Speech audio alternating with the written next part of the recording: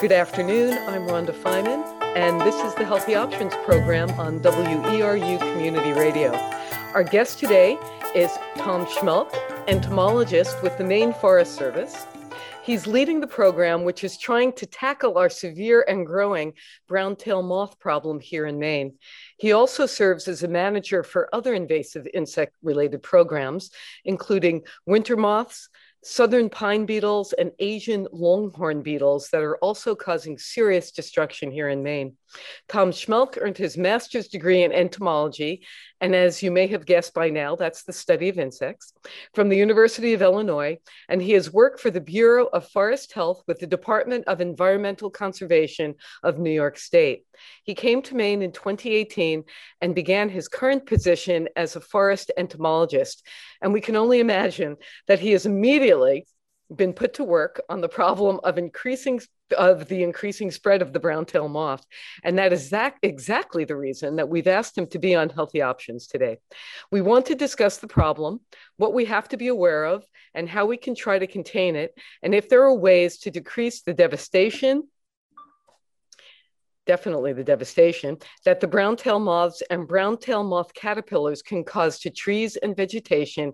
And also, of course, if we can reduce the ill effects that this harmful invasive insect can bring to human health. Welcome to Healthy Options and WERU Community Radio.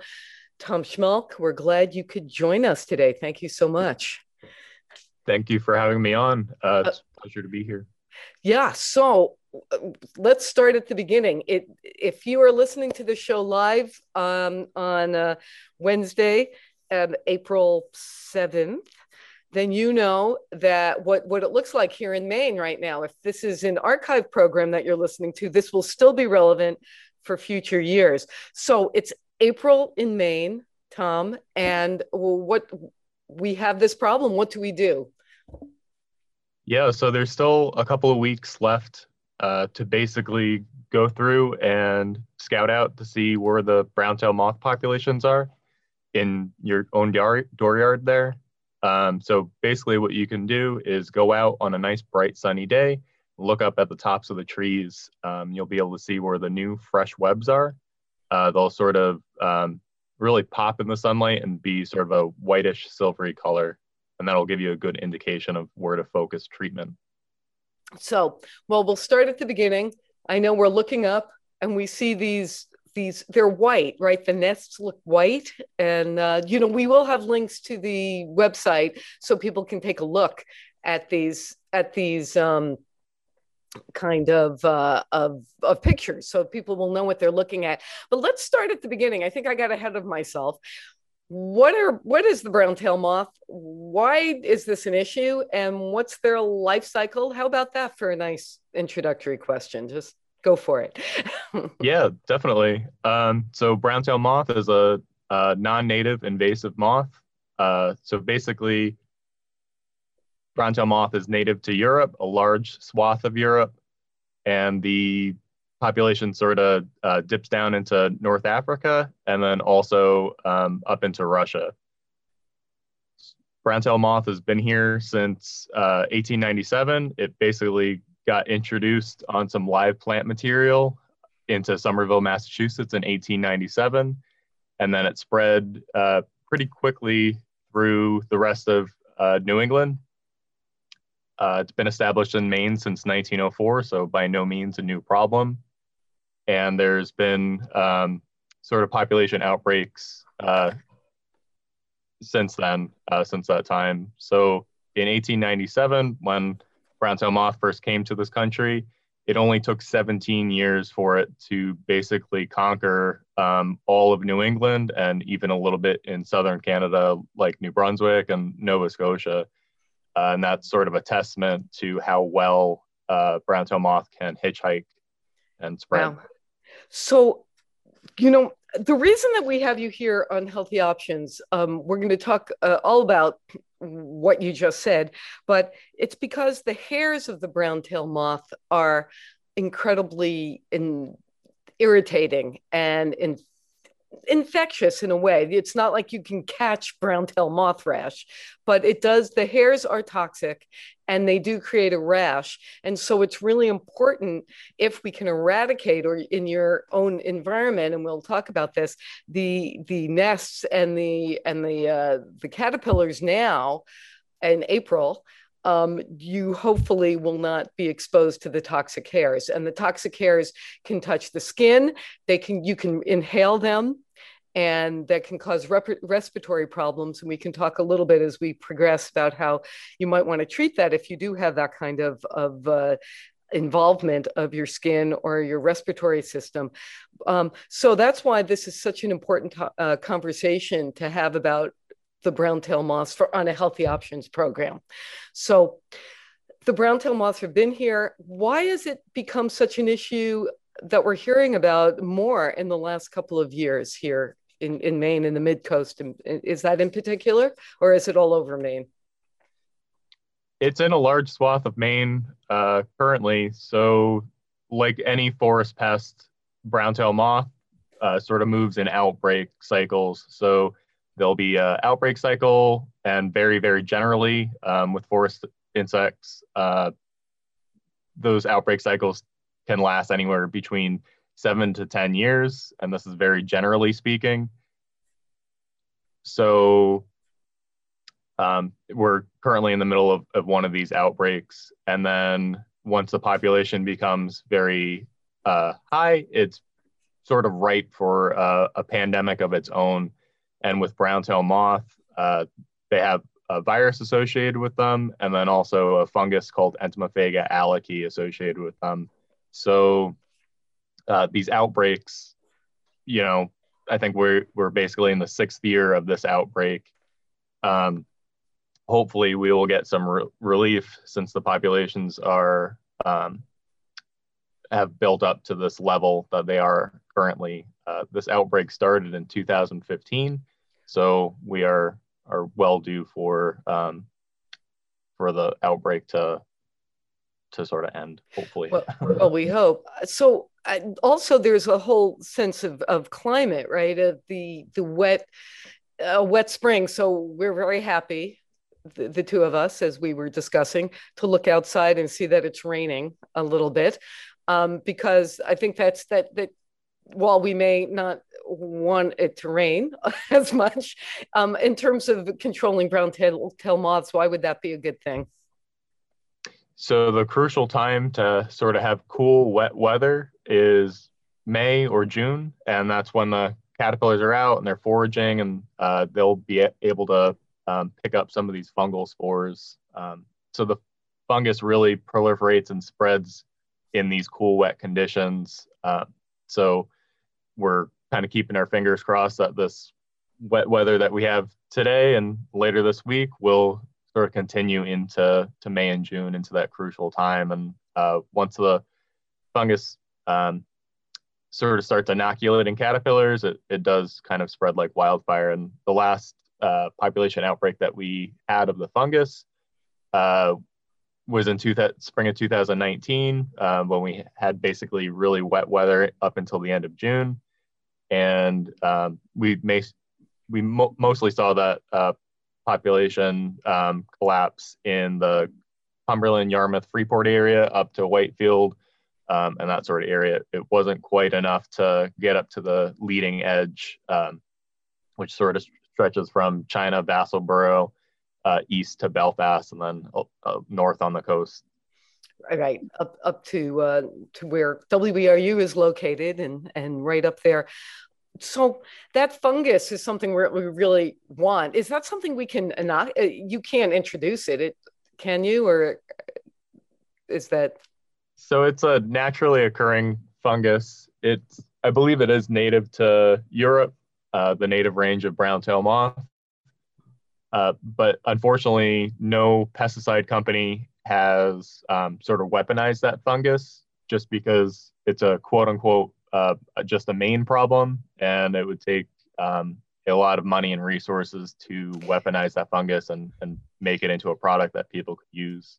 Well, I think it's also a little bit tricky to, as we know from past experiences, in introducing something that really isn't native to our environment.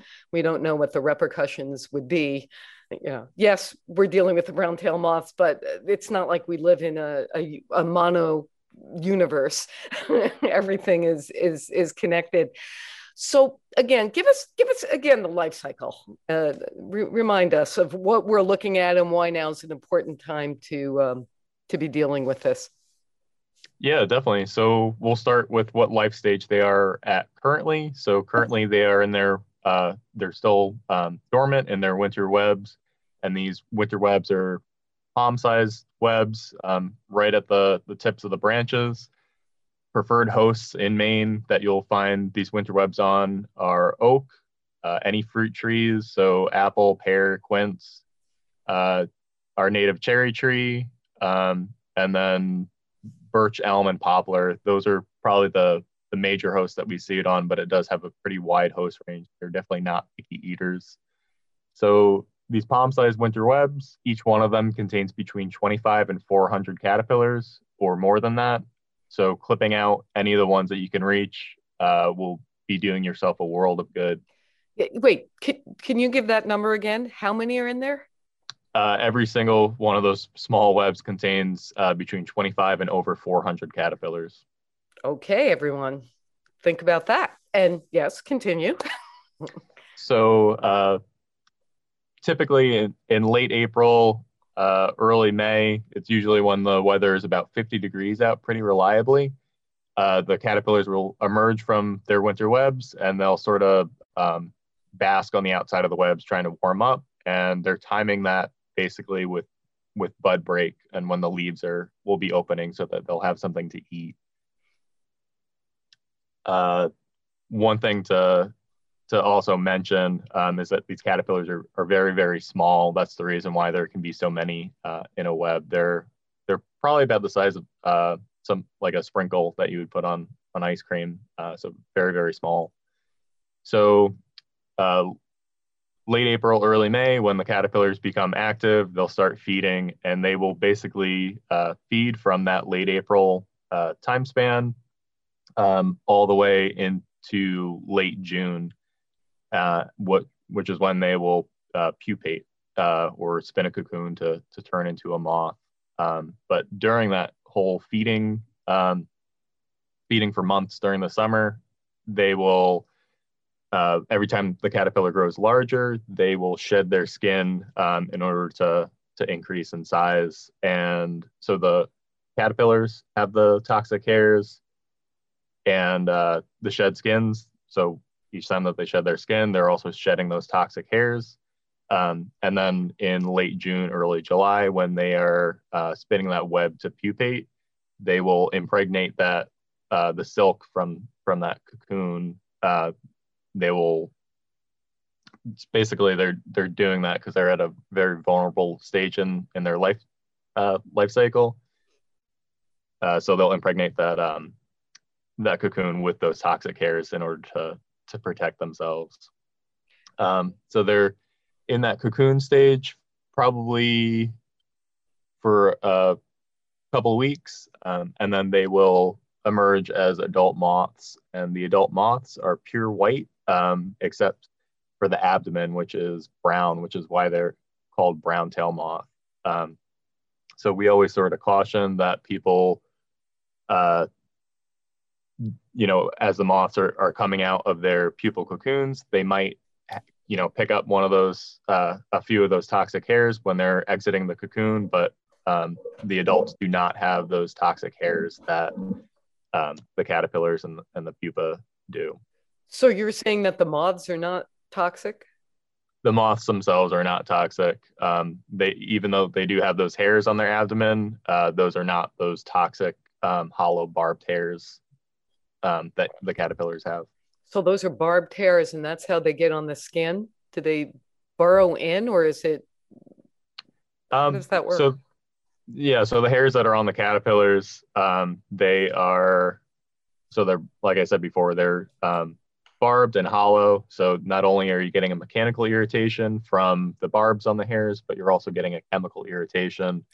And those hairs will stick in your pores, they'll stick in your skin, and cause both types of that irritation. So many questions are coming to mind. Let's start with that first. So if you are exposed, take a shower. If you don't put your clothes out, right? Because it's in the don't dry your clothes in the summer breeze anymore. That's so distressing for so many of us. Yeah, so I myself also love laundry that's hanging out in the line. It's just got a special feel and a special smell. But if you are living in an area with a high infestation of brown tail moth, you're going to want to dry your clothes inside. Those hairs can become airborne, especially if it's been dry, like the droughts that we've had in the past few years. Those hairs can become airborne and blow into your sheets. And if you thought ants in your pants were really bad, you don't want to have brown tail moth hairs in your pants. No, or on your t-shirt or on your shorts. Anyway, yeah. So there's that. There's also the sense of washing. Sometimes oatmeal baths can be helpful. Hydrocortisone kind of cream, if on that route. Anything that will decrease inflammation. There are certainly homeopathic remedies, other herbal remedies. If it gets really bad and you've inhaled them, some people have had to go to the hospital, and you really do want to pay attention if you have shortness of breath. So to avoid that, we can get back to the sense of what to do to prevent that kind of exposure. Of course, if you are doing yard work, long pants, long shirts, what else? Now, shirts. Of course, in our years now, we're used to masks at this point, so it's not such an unusual thing now to have a mask on hand. What else do you recommend, Tom? Yeah, so a lot of things that you mentioned are very applicable. So if you know that you are very sensitive to the hairs, you're going to want to make sure that you take every precaution that you can. So like you mentioned, mask, goggles, if you are, leaf blowing and are blowing a lot of material around, long sleeves, even taped at the cuffs, if you can, gloves, long sleeve pants. And one of the things that you're going to want to make sure, a precaution, is that when you are removing these clothes that you believe may have come into contact with hairs, you're going to want to make sure that you're very careful in taking those off, because the hairs that are on the outside can, pretty easily wind up on your face if you're, taking off your shirt. That's a common way that people, if they are taking the proper precautions, there's still a risk there. So I've heard of people actually having it literally like a Tyvek suit that they put on. And so what you're taking off is this toxic suit. I believe we did this conversation with some specialist, Ellie Groton, a number of years ago. And while she was about to go in the field and was describing how she was covered from head to toe with a particular garment, it was sort of like a hazmat suit practically. Do you wear that kind of thing when you're out in the field? Or how do you handle it? So avoiding exposure is probably the most important tool in this toolbox. So luckily, I don't have a severe reaction. It's just sort of a mild rash that I get. Nothing excruciating, but doing some of that work with Ellie Groden and her grad student Carla Boyd, we did sort of suit up when we were doing some of that work. Well, if you just joined us, by the way, this is Healthy Options on WERU Community Radio. I'm Rhonda Feiman. We're here with entomologist Tom Schmelk from the Maine Forest Service, who is charged with managing the state's response to the brown tail moth problem. And we're learning about all the ways that we can keep ourselves safe from those toxic hairs. And yes, so when we're in this time of year, April, if you're listening to this live here on WERU, we are seeing the webs Are the caterpillars toxic at this point? You said that they're about the size of a sprinkle in those webs. Are they toxic now? Yeah, so there's sort of been uh, differing evidence, but all indications do point out that the very small caterpillars do have those hairs. Um, Typically, the larger the caterpillar is, the more toxic hairs that it is. So the uh, sort of the risk goes up as the season goes on and as the caterpillars get bigger. So one thing I forgot to mention when we were talking about the life cycle. So as the adult moths emerge in July, they'll mate and the females will lay eggs on the host foliage, and those eggs will sort of be covered. She'll sort of cover them up with the hairs from her abdomen. And again, those are not the toxic hairs you have to worry about. That's just sort of a mechanical protection for the eggs against predators. But those eggs will hatch out in August, and those caterpillars will start feeding communally. So again, 25 to 400 caterpillars feeding together. And this is happening in August and September. So basically, they'll be feeding together, and the type of leaf damage that they're doing at this time is called skeletonization. It's basically they're not consuming the whole leaf; they are just grazing on the outer surface of the leaf, which causes it to die and turn sort of a coppery bronzish color. And at this time, also as they're feeding communally, they will also communally start building this winter web, which they'll spend all winter in. So the best time to deal with them, my understanding, this is new, that the time to deal with them and you can touch things a little bit more is in the winter. Is that right? Up to about now in April, before we get those 50-degree days when they decide to emerge. Yeah, definitely. So What should we we do? typically recommend that people can start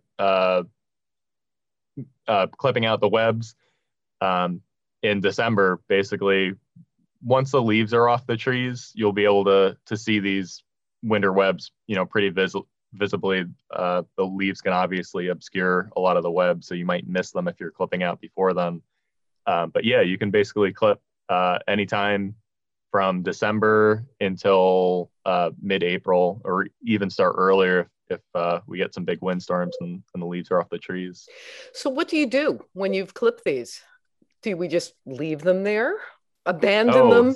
Abandon them? No, don't do that. that's a What do good we do? point. So when you clip out these winter webs, if you're able to reach them, you're going to want to destroy them. If you don't destroy them, they're very, very good at finding food, and they have a pretty tenacious survival instinct, and they will crawl right back up on the trees, and it'll be like you hadn't done anything. So once you clip these webs, pick up any that have fallen on the ground, and you'll want to put them in a bucket of soapy water to soak for a couple of days, and then or you can burn them and put them in your wood stove, or have a burn barrel outside. So the hairs aren't toxic when you do something with burning and their fumes. It's not like they become toxic in that way. I'm thinking of poison ivy. If you sometimes burn it, you're still creating some sort of toxic environment. Yeah, so there's a couple of good things about the hairs. So the hairs will so the toxin is denatured in high temperatures. So you'll be burning up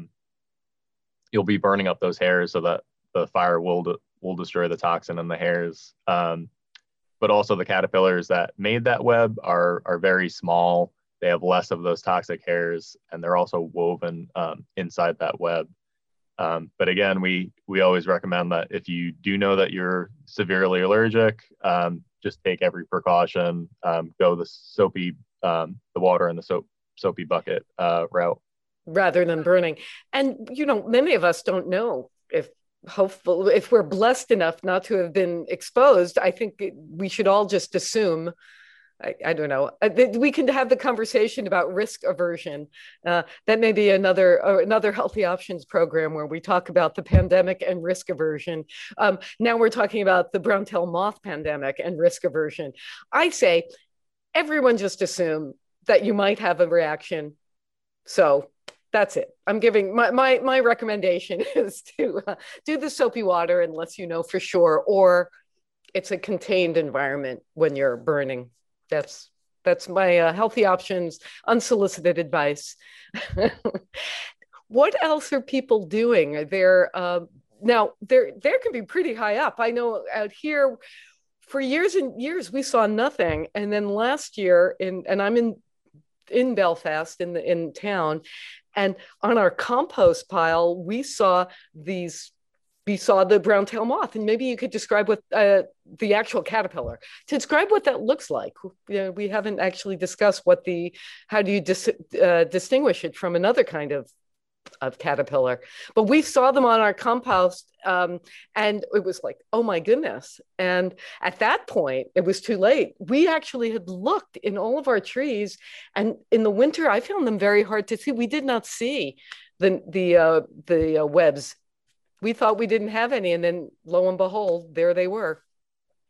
So yes, so those caterpillars, they don't. There's a lot of furry caterpillars in Maine, but brown tail moth doesn't really resemble many of our native caterpillars. Probably the two most diagnostic features are each segment of the body sort of is flanked by these white marks on each side. And then also probably the most distinguishing feature is these two hunter orange dots towards the tail end.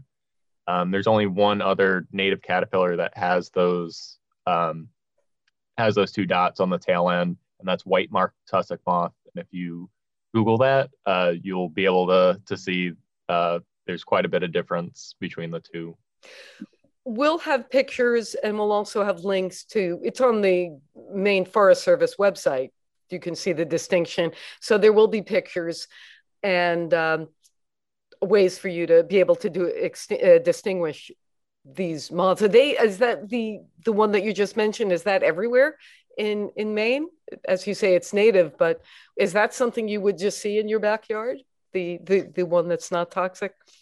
Yes. So to say that it's not toxic might be yeah. So oh my goodness, good. We're getting into some good nitty gritty about the distinguishing of toxic. Please. Oh, by the way, if you've just joined us, this is the Healthy Options program. We are distinguishing toxicity with Tom Schmelk from the Maine Forest Service. He's the entomologist there who's working with a team of others on handling invasive insect species, which are causing havoc here in Maine. Sorry to interrupt. Yeah. So white marked tussock moth is native to the Northeast, so it is found in most of Maine. But so with any of these hairy caterpillars in general, whether it be brown tail, eastern tent, or gypsy moth, or many of the other hairy caterpillars, different people differ in their sensitivity to these caterpillar hairs. So I would say that none of them are quite as bad as brown tail is, but people do react to some of these different tussock moth species, particularly white marked tussock moth, like we mentioned before, and hickory tussock moth, but definitely nowhere near as severe as brown tail. So there we are. We've seen them now. If you were not fortunate enough or on top of it enough or whatever, didn't know enough to actually clip them now, what do you do when you see them? I mean, do you spray the moths? Is there something we should do? Do you put those in soapy water as well? Yeah, so there's a few options available to the homeowners. So like many people, if you don't notice that you have a brown tail moth infestation, and suddenly it's, late May, Memorial Day weekend, and there's tons of large caterpillars crawling all over your house and all over your deck. So one of the options is if you have a shop vac with a really good HEPA filter, if you put a couple of inches of soapy water in the bottom of that, you'll be able to suck up the caterpillars. And so the soapy water does two things.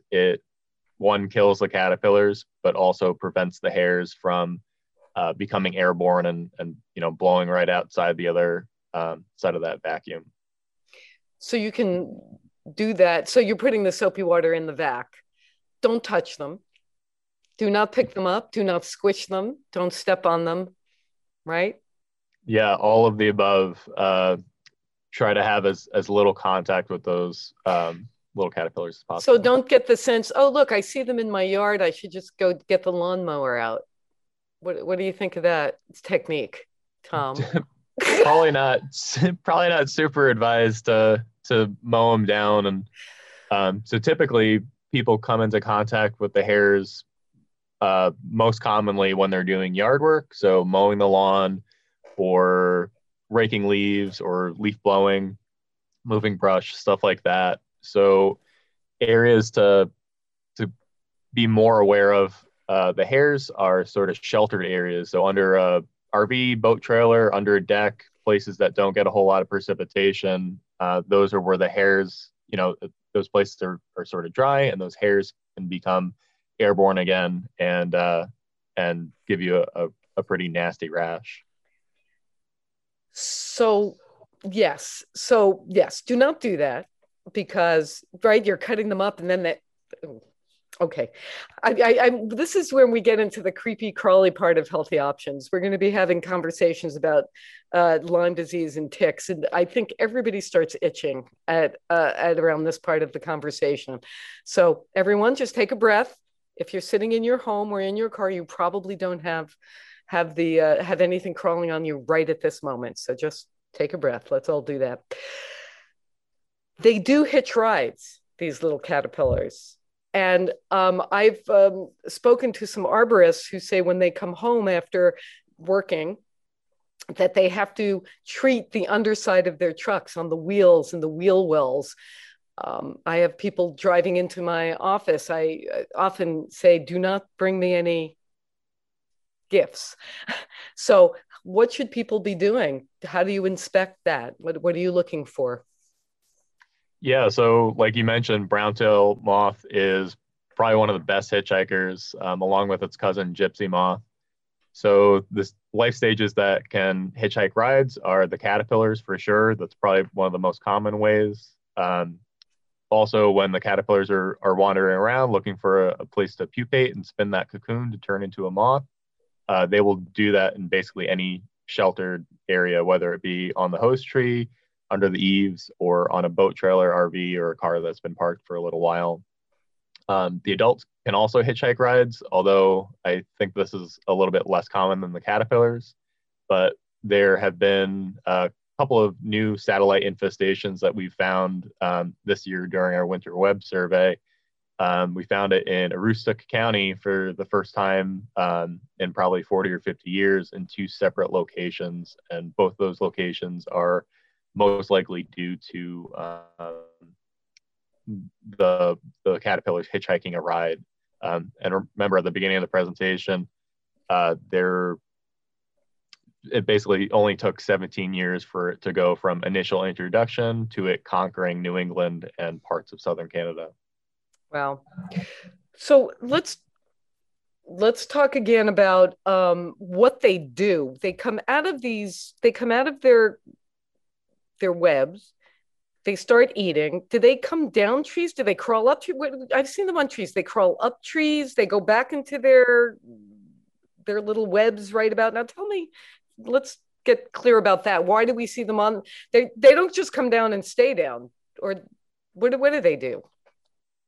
So when the caterpillars are very young, they'll more hang out right on the web or right around the web, and they'll sort of basically defoliate that branch that the web is on. And then as the caterpillars get larger, they get a little bit more adventurous and they will travel a little bit further away from the web. But when they are young, they're very gregarious still, and that's sort of a mechanism to fend off predators, strength in numbers.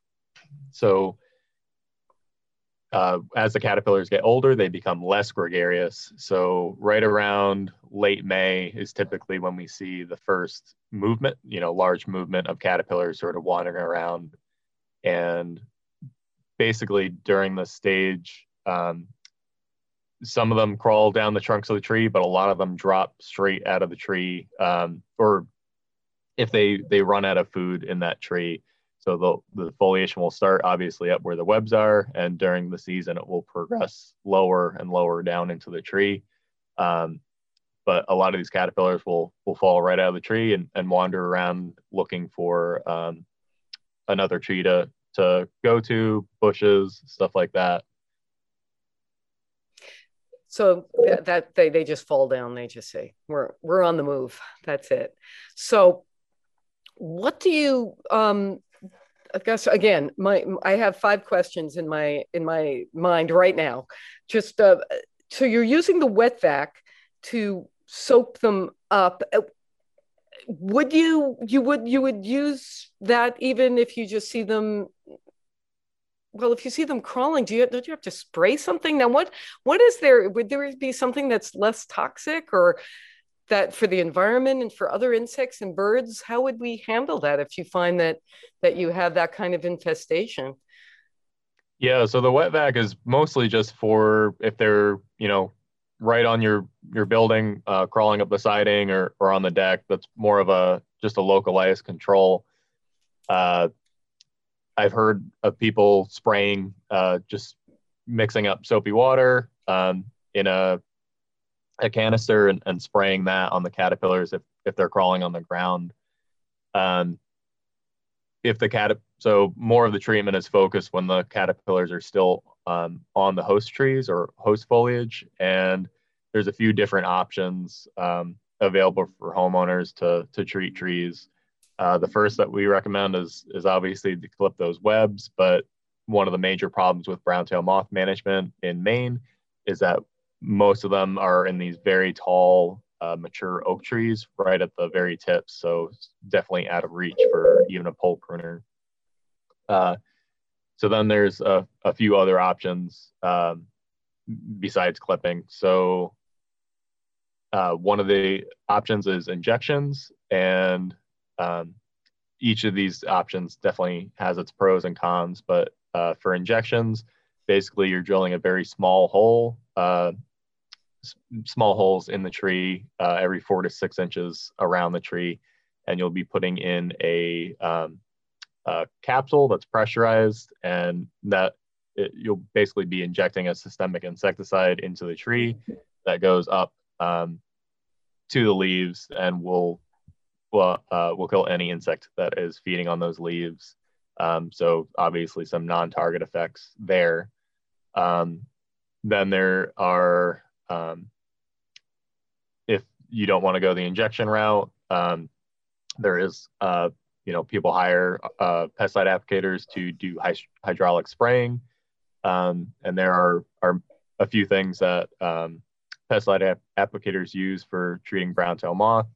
I'll talk about some of the biorational pesticides, and biorational means that they're derived from a quote-unquote natural source. So first one is that's typically sprayed for brown-tail is called BTK. It stands for Bacillus thuringiensis corsacki, and BTK is a soil bacterium, and I believe that it creates a protein that will erode the gut lining of caterpillars. So it's specific to just caterpillars. They have to consume it in order to be affected. And BT it breaks down in the sunlight pretty readily, so it only lasts a day or so on the foliage. So that's one of the more common ones that is sprayed. And then spinosad is one of the other common ones that is sprayed. Spinosad is derived from a bacterium that's subjected to a very specific fermentation process in order to get the active ingredient spinosad. And that's what a lot of organic farms use for just general insect control on their crops. So one of the bad things about spinosad is it is not specific to caterpillars, and it will affect any insect that it gets on. So just use it. We recommend that applicators use it very sparingly, or in a very targeted manner. And then one of the other options that I don't talk about too often is tree removal, but we at the Maine Forest Service, we love our trees, and we don't recommend that you cut your trees down just for browntail. I always say that it's a permanent solution to a temporary problem. Browntail will not always be here, but your oak tree will hopefully be here in a few hundred years. But it is sort of a one and done option. And if you were going to take out the tree anyway, or you don't value the tree, it is an option for folks. So two things. One is that when the moth has devastated the trees and you see all these dead, the trees look dead. Well, the leaves are all brown and it looks very defoliated. One could assume that the tree is not alive anymore and make a mistake. Can these trees come back from that kind of devastation?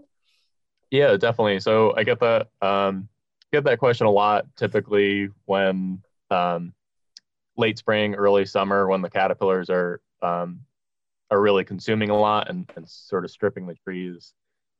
So many trees, especially oak, are very tolerant of defoliation, and they can be defoliated a few years in a row and not succumb or have any mortality.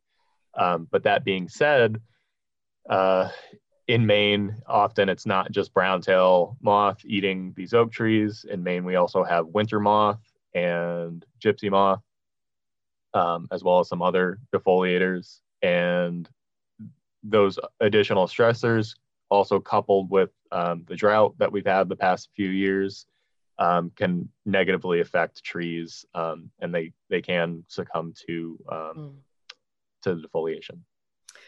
If you are just joining us, I'm Rhonda Feinman. You're listening to Healthy Options on WERU Community Radio. Our guest today is Tom Schmelk, the Maine Forest Service entomologist. He is working with teams of others on handling the invasive insect species which are causing havoc here in Maine. Specifically, we're discussing the browntail moth problem this year, and we are continuing our conversation. You've mentioned a couple of things here. One is that these hares can get on food, or they're in the yard. So how do we deal with that? Can we eat food that people have gardens here in Maine? What do we do if you have browntail moths and you have a garden? Can you eat that food? So I get that question quite a bit, and I don't think there is sort of a one definitive answer for that. I've asked some of my colleagues up at UMaine Cooperative Extension, and I think the general consensus is that as long as you wash the vegetables thoroughly, you should be able to consume them. And I don't think I've ever heard of anybody having adverse effects to consuming browntail moth hairs. It's mostly just the skin and some respiratory issues. The skin, on our skin, yes. Because what we've been discussing, here we are on Healthy Options, is how these toxic hairs of the browntail moth can cause rashes, can cause internal respiratory issues. If you have breathing issues, and many people do, especially post-COVID these days, we are in a different world in terms of how people would be affected possibly by other kinds of toxins in the environment. And having you on Healthy Options is another indication of just about how connected we really all are. Someone might say, well, we're discussing moths and we're discussing trees on Healthy Options. Yes, we are, because that connection of we live as we live in an environment, and how our environment is altered, or what's naturally in our environment affects us as well. And so we are the terrain. We have to learn how to adapt and live successfully with everything that's around us. And we do have invasive species, as we've learned. The brown-tailed moth is one of them. So here we are having this conversation of how to protect ourselves and how to live in, hopefully, get a handle on the invasive species, but also know how to adapt ourselves right here in Maine and in our environment for brown-tailed moths and other things as well. So we are continuing our conversation here, as I said, with the Maine Forest Service forest entomologist, Tom Schmelk, right here on Healthy Options. So we've really gone through quite a gamut here to understand what to do. But here we are back again in April, and now is a good time. What kind of techniques are you using? Do you clip right at the branch? If you see the nests right now, you don't have to take the whole branch off. You just need to tell us where to clip and what kind of tools. And do we need to hire an arborist? Do we need to get someone up there crawling up our trees to get really high? What do we need to do? Yeah, so when you're clipping webs in your own yard, there's a few tools that will definitely come in handy. So hand pruners or snap cuts, gloves. If you have a pole pruner, pole pruners will definitely help you reach some of those taller webs. And if you need to go even further up in the tree, it would probably be good to have a buddy there to foot a ladder for you. And using the ladder and the pole pruner in concert will help you get most of the webs, at least in the lower trees. And I guess if they're very, very high, you would need a professional. Yes, definitely. Who knows how to safely get up to the top of your tree. And we did hire someone who is very wonderful to watch with all the ropes, and he's quite the expert. Climbs way up. And then some people have machines, I guess, where you can like the what do they call those? The machines that go up high and they clip. Come on, Tom, help me out here. Make me like a scissor lift or something, maybe. There you go. Right. Yes. So you definitely want to do that. Definitely take care of it before it gets on your skin. And if that is on your skin, again, the showers, really oatmeal baths can be very helpful.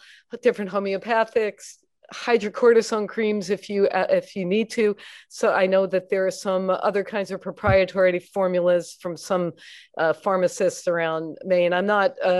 We don't necessarily advise for very specifics, but people can just kind of get that idea of what they need to do to protect themselves or to deal with the symptoms. And obviously showers right away.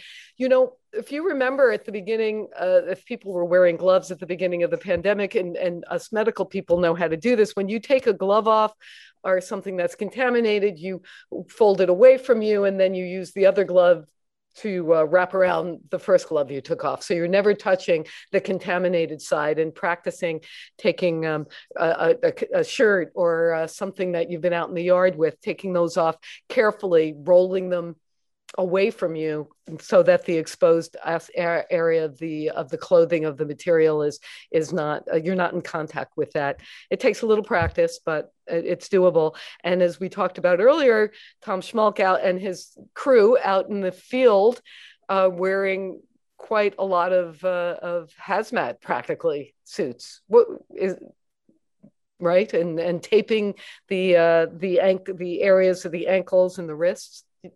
Do you wear a respirator or a mask? How do you do that? And masks, of course. So in the past, pre-COVID, I did not wear a mask doing a lot of this research. But everybody going on more than a year now, we're all just more used to masks. So I typically have mine on when I'm doing a lot of this work now. But yeah, just proper personal protective equipment, just making sure that you're mitigating your risk of coming into contact with the hairs. Often, if I have to go into a really highly infested area, I'll try to make sure that I time that site visit with a day, right after it's rained or very early in the morning when there is still dew around, and that wetness will help keep the hairs from really blowing around. So should people not be should people not be mowing their lawns? What?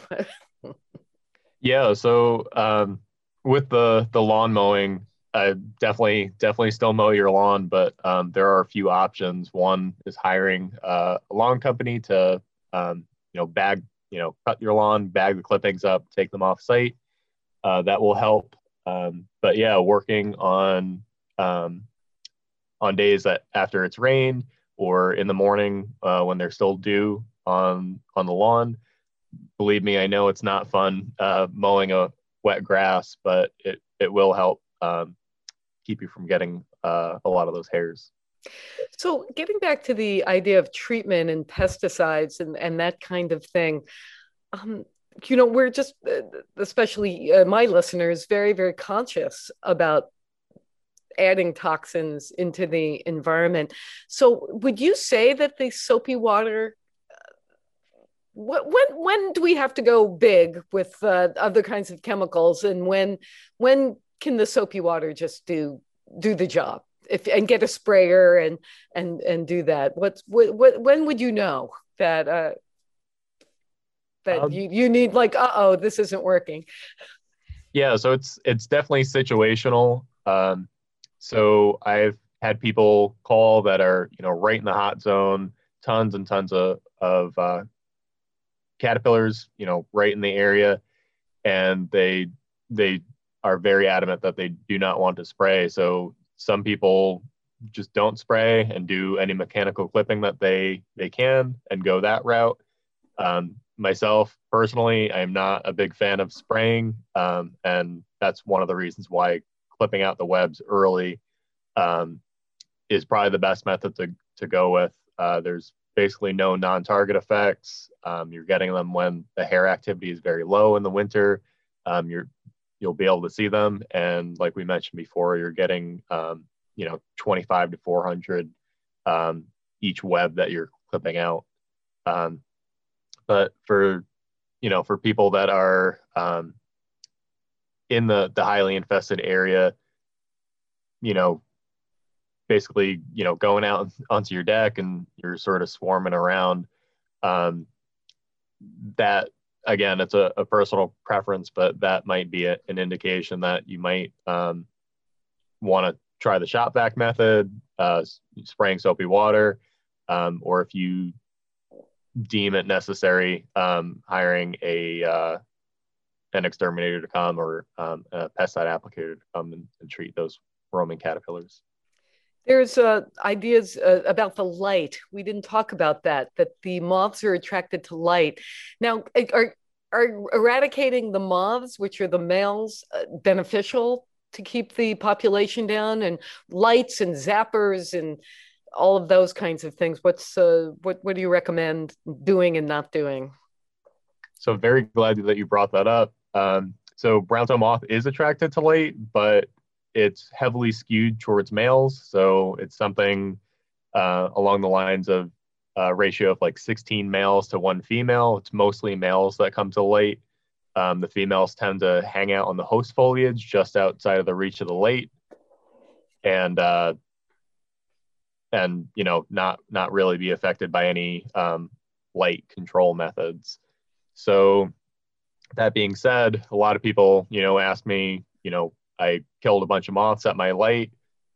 Am I doing any good? And unfortunately, I speak for the males in the audience. Unfortunately, we do not matter too much biologically, and it only takes a few males to really prop up the population. Brown-tail moth management is sort of similar to deer management. If you want to really affect the population, it's more the females that you have to go after, the ones that that really, hold the population up. So one of the common questions that I usually get is, I have a light trap or a bug zapper. Is that helping me out? And unfortunately, again, like I said before, it's mostly males that are coming to light. So it's not effective in that respect, but also there are, parasitic wasps and flies that do attack brown-tail moth and give some control. And a lot of those are attracted to UV light. So when you have your bug zapper out, you're actually probably hurting more than you're helping. And one last point about light. So in July and August, when the females are out or the adult moths are flying, you're going to want to make sure, if you can, that you keep your lights off between 9 and midnight, and keeping your lights off at night is good for many, many reasons, but it will help you from artificially increasing the population in your own dooryard. And all right, because they're attracted and will stick around a little bit more. So no zappers, please, and turn your lights off. Wow. We are really we're what else would you like to add? We do have some time left, and we're touching a lot of these areas. Let's review. Tom, what haven't we touched? By the way, if you've just tuned in right here to WERU, this is Healthy Options. And I am Rhonda Feinman. Our guest today is Tom Schmelk, the forest entomologist with the Maine Forest Service. He's heading up the program dealing with the brown-tail moth invasion here in Maine. Now, you said something at the beginning about that this comes in cycles, and we possibly could be at the end of the cycle, but if it's very dry, that could be a problem. We don't really know do we know about the cycles? How do we know? Yeah, so the cycles with brown-tail moth are sort of erratic, and typically what crashes a population outbreak is that fungus, Entomophaga aleki, and those cool, wet conditions that promote the fungus in May and June. So predicting when this brown-tail outbreak will subside is sort of just like predicting the weather, because it's directly tied with it. There's a lot of population dynamics with brown-tail moth, but probably the main control is that fungus, along with the virus that's associated with brown-tail, which also proliferates in those conditions, and then also the parasitic wasps and flies that do attack brown-tail to some extent. So we don't know where that's at. Where we're at with that yet, because we are doing the show in April, and so is it too soon to say for 2021? Yeah, I definitely think it's a little too soon. I would say if we start getting cool wet weather, a lot of rain in early May, that's a very good sign that we will see a fungal outbreak and a subsequent population decline. So one thing I should mention with these population, outbreaks, sort of like a bell curve. When you're building population on one side of that bell curve, it takes a number of years for it to reach peak population, and then once those populations are really high, like I had mentioned before, they're sort of ripe for a pandemic of their own, and that disease will sort of spread rapid fire through the population. On the other side of the bell curve, once the population starts declining, it's not necessarily like the population dives off a cliff. It usually takes a couple of years for it to subside. But like the population collapse we saw in 2019 in the Cumberland, Yarmouth, Freeport area and Whitefield and Jefferson, typically, that population really was quite reduced, and a lot of those towns saw relief in 2020 as a result of that spring of 2019 outbreak. Well, let's hope that we are on that side. Clip away. It's still April. Clip, clip, clip. Put everything in soapy water. If you do see the caterpillars, don't forget to put those in soapy water and don't touch them. Take good precautions to keep yourself safe. We are running out of time. And we could just keep going. I think and then we could talk about all the other kinds of insects that we have to be aware of. But anyway, right now, I want to thank everybody for tuning in. Our guest on Healthy Options today has been Tom Schmelk, forest entomologist with the Maine Forest Service. Thank you so much for being on Healthy Options today and for the work you're doing for all of us here in Maine. There was an excellent Zoom presentation about brown-tailed moths that Tom Schmelk gave recently through the Belfast Library, and you can find that YouTube video by searching Waldo County brown-tailed moth. We'll have a link to that and other information when we post the show on the Public Affairs Archives on weru.org. We'll have a link to the Forest Service website so you can see pictures of everything we've discussed. In the meantime, if you missed any part of this program or would like to share it, please go to weru.org to find our recent programs on demand. Thanks to Joel Mann and Amy Brown of WERU for engineering support and to Petra Hall for production assistance. And as always, thank you all of our WERU listeners and supporters. This is Rhonda Feiman wishing you the best in health.